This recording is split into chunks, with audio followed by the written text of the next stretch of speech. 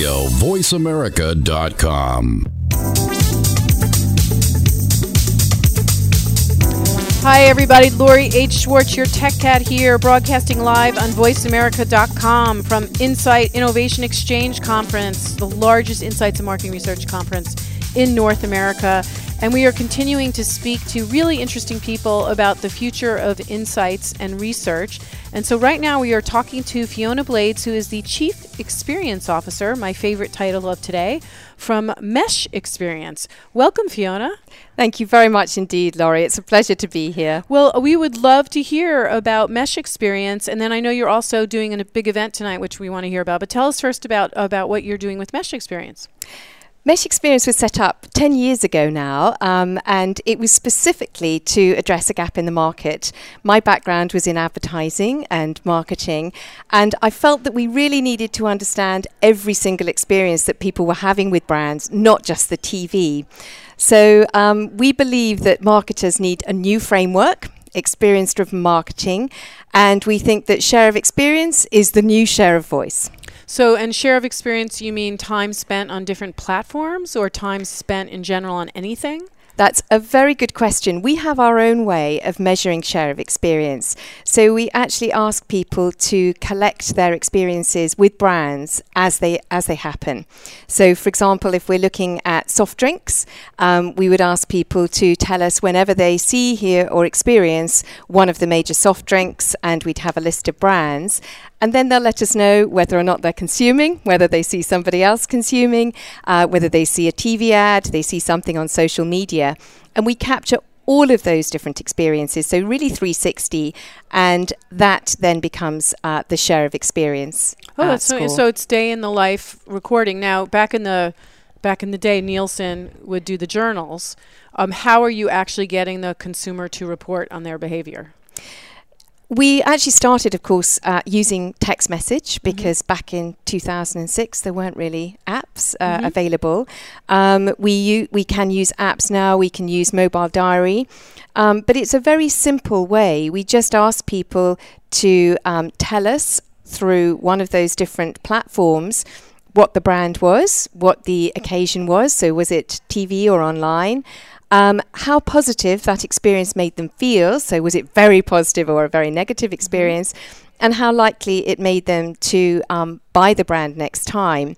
And then we get people to upload photos, they provide comments, and we get a really rich picture of people's lives that we can then analyze. Well, that is so interesting. And so this day in the life portrait is really revealing, I would suppose, to a brand.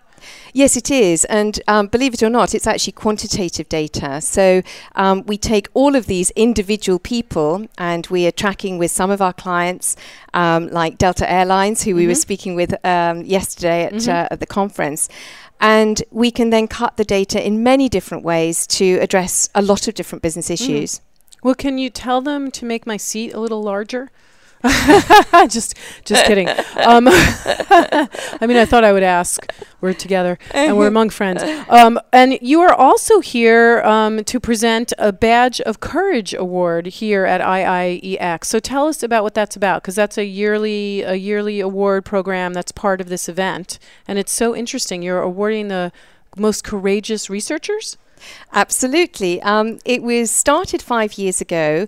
It's in honor of Ginny Valentine.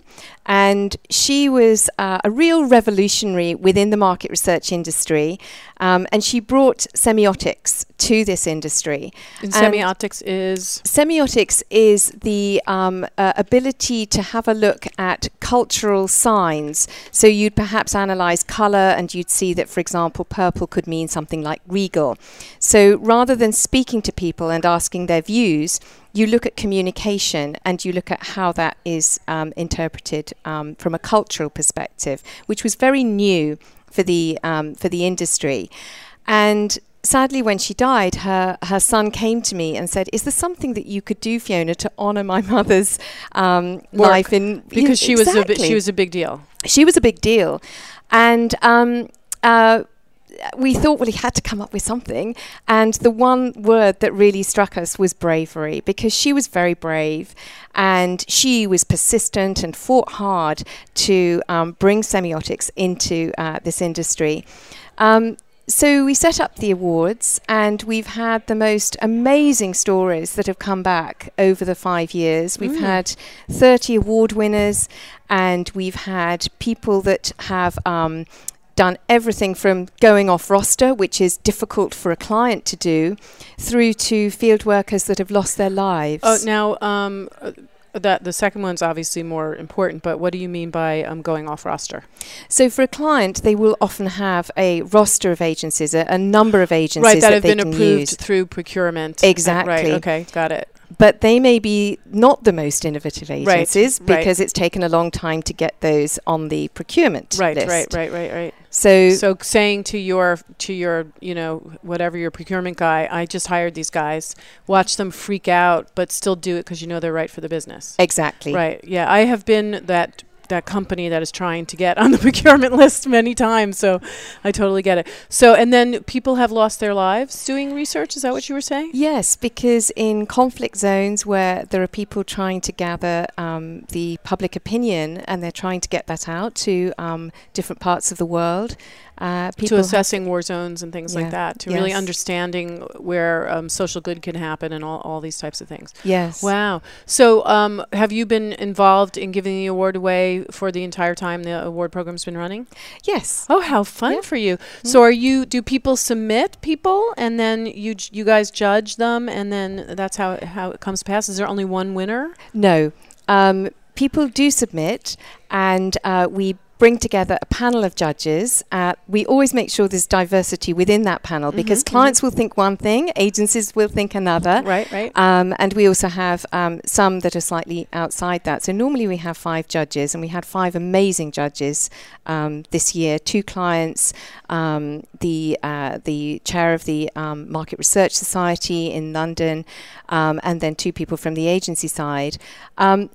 They then look through all the different submissions, and it's very difficult to categorize bravery. How can you compare somebody who's gone off roster or somebody who's risked their house to set up a business with somebody who's lost their life? I mean, you can't. So you had to create categories, right? Every single one is a unique category, and there's a lot of debate about what bravery actually is. Right, and how do you define it? Because that's a big question.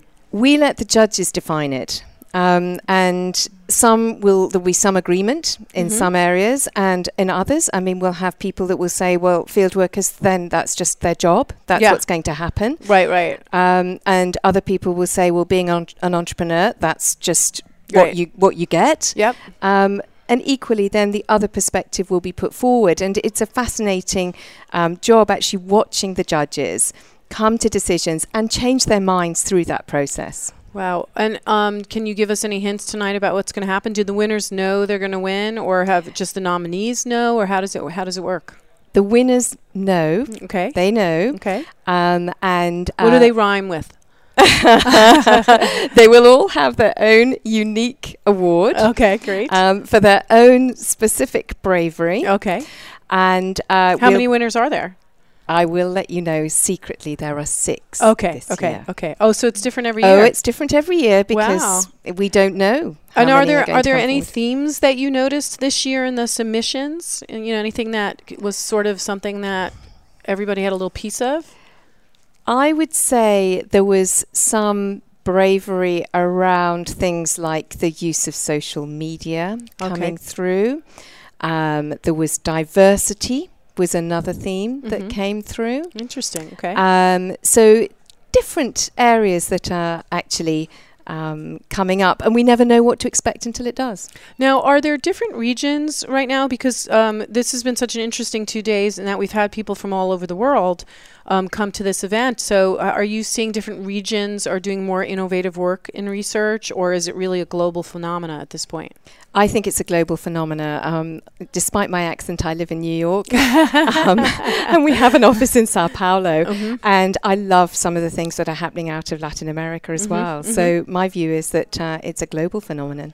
And are you leveraging a lot of mobile in the emerging markets? We've heard that as a theme as well. Absolutely. For a lot of what you guys are doing. Yes, definitely. Yeah, that is a really interesting phenomena as well, the straight to mobile. Yes. The straight to mobile concept. And at an event like this, though, also, is there any tech or trends or anything that's bubbled up for you that you've been surprised about this week? Anything that's, you didn't know about before? I think less I didn't know about, but more that it's coming to the fore. I have seen this before, but it's something I think is going to become more and more important.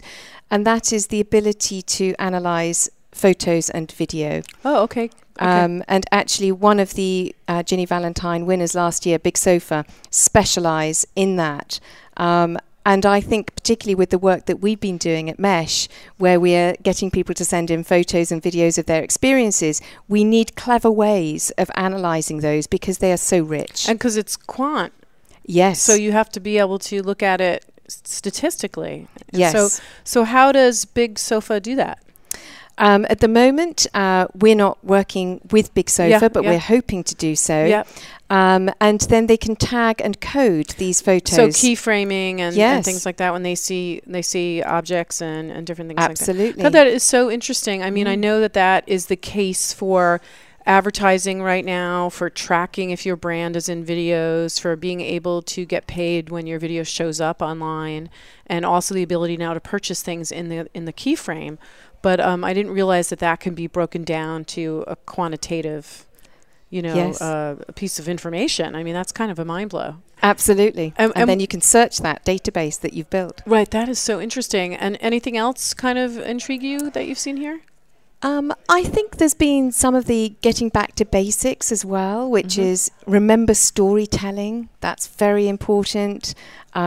If you can automate, it gives you more time to think. So I'd quite like to go for slow market research. I'm going to push that one in spite of having a real-time agency. Yeah, right. I think you need time to consider things, time for conversations. So going back with to clients. slowing things down, just because we can do it fast doesn't mean we should do it fast. No.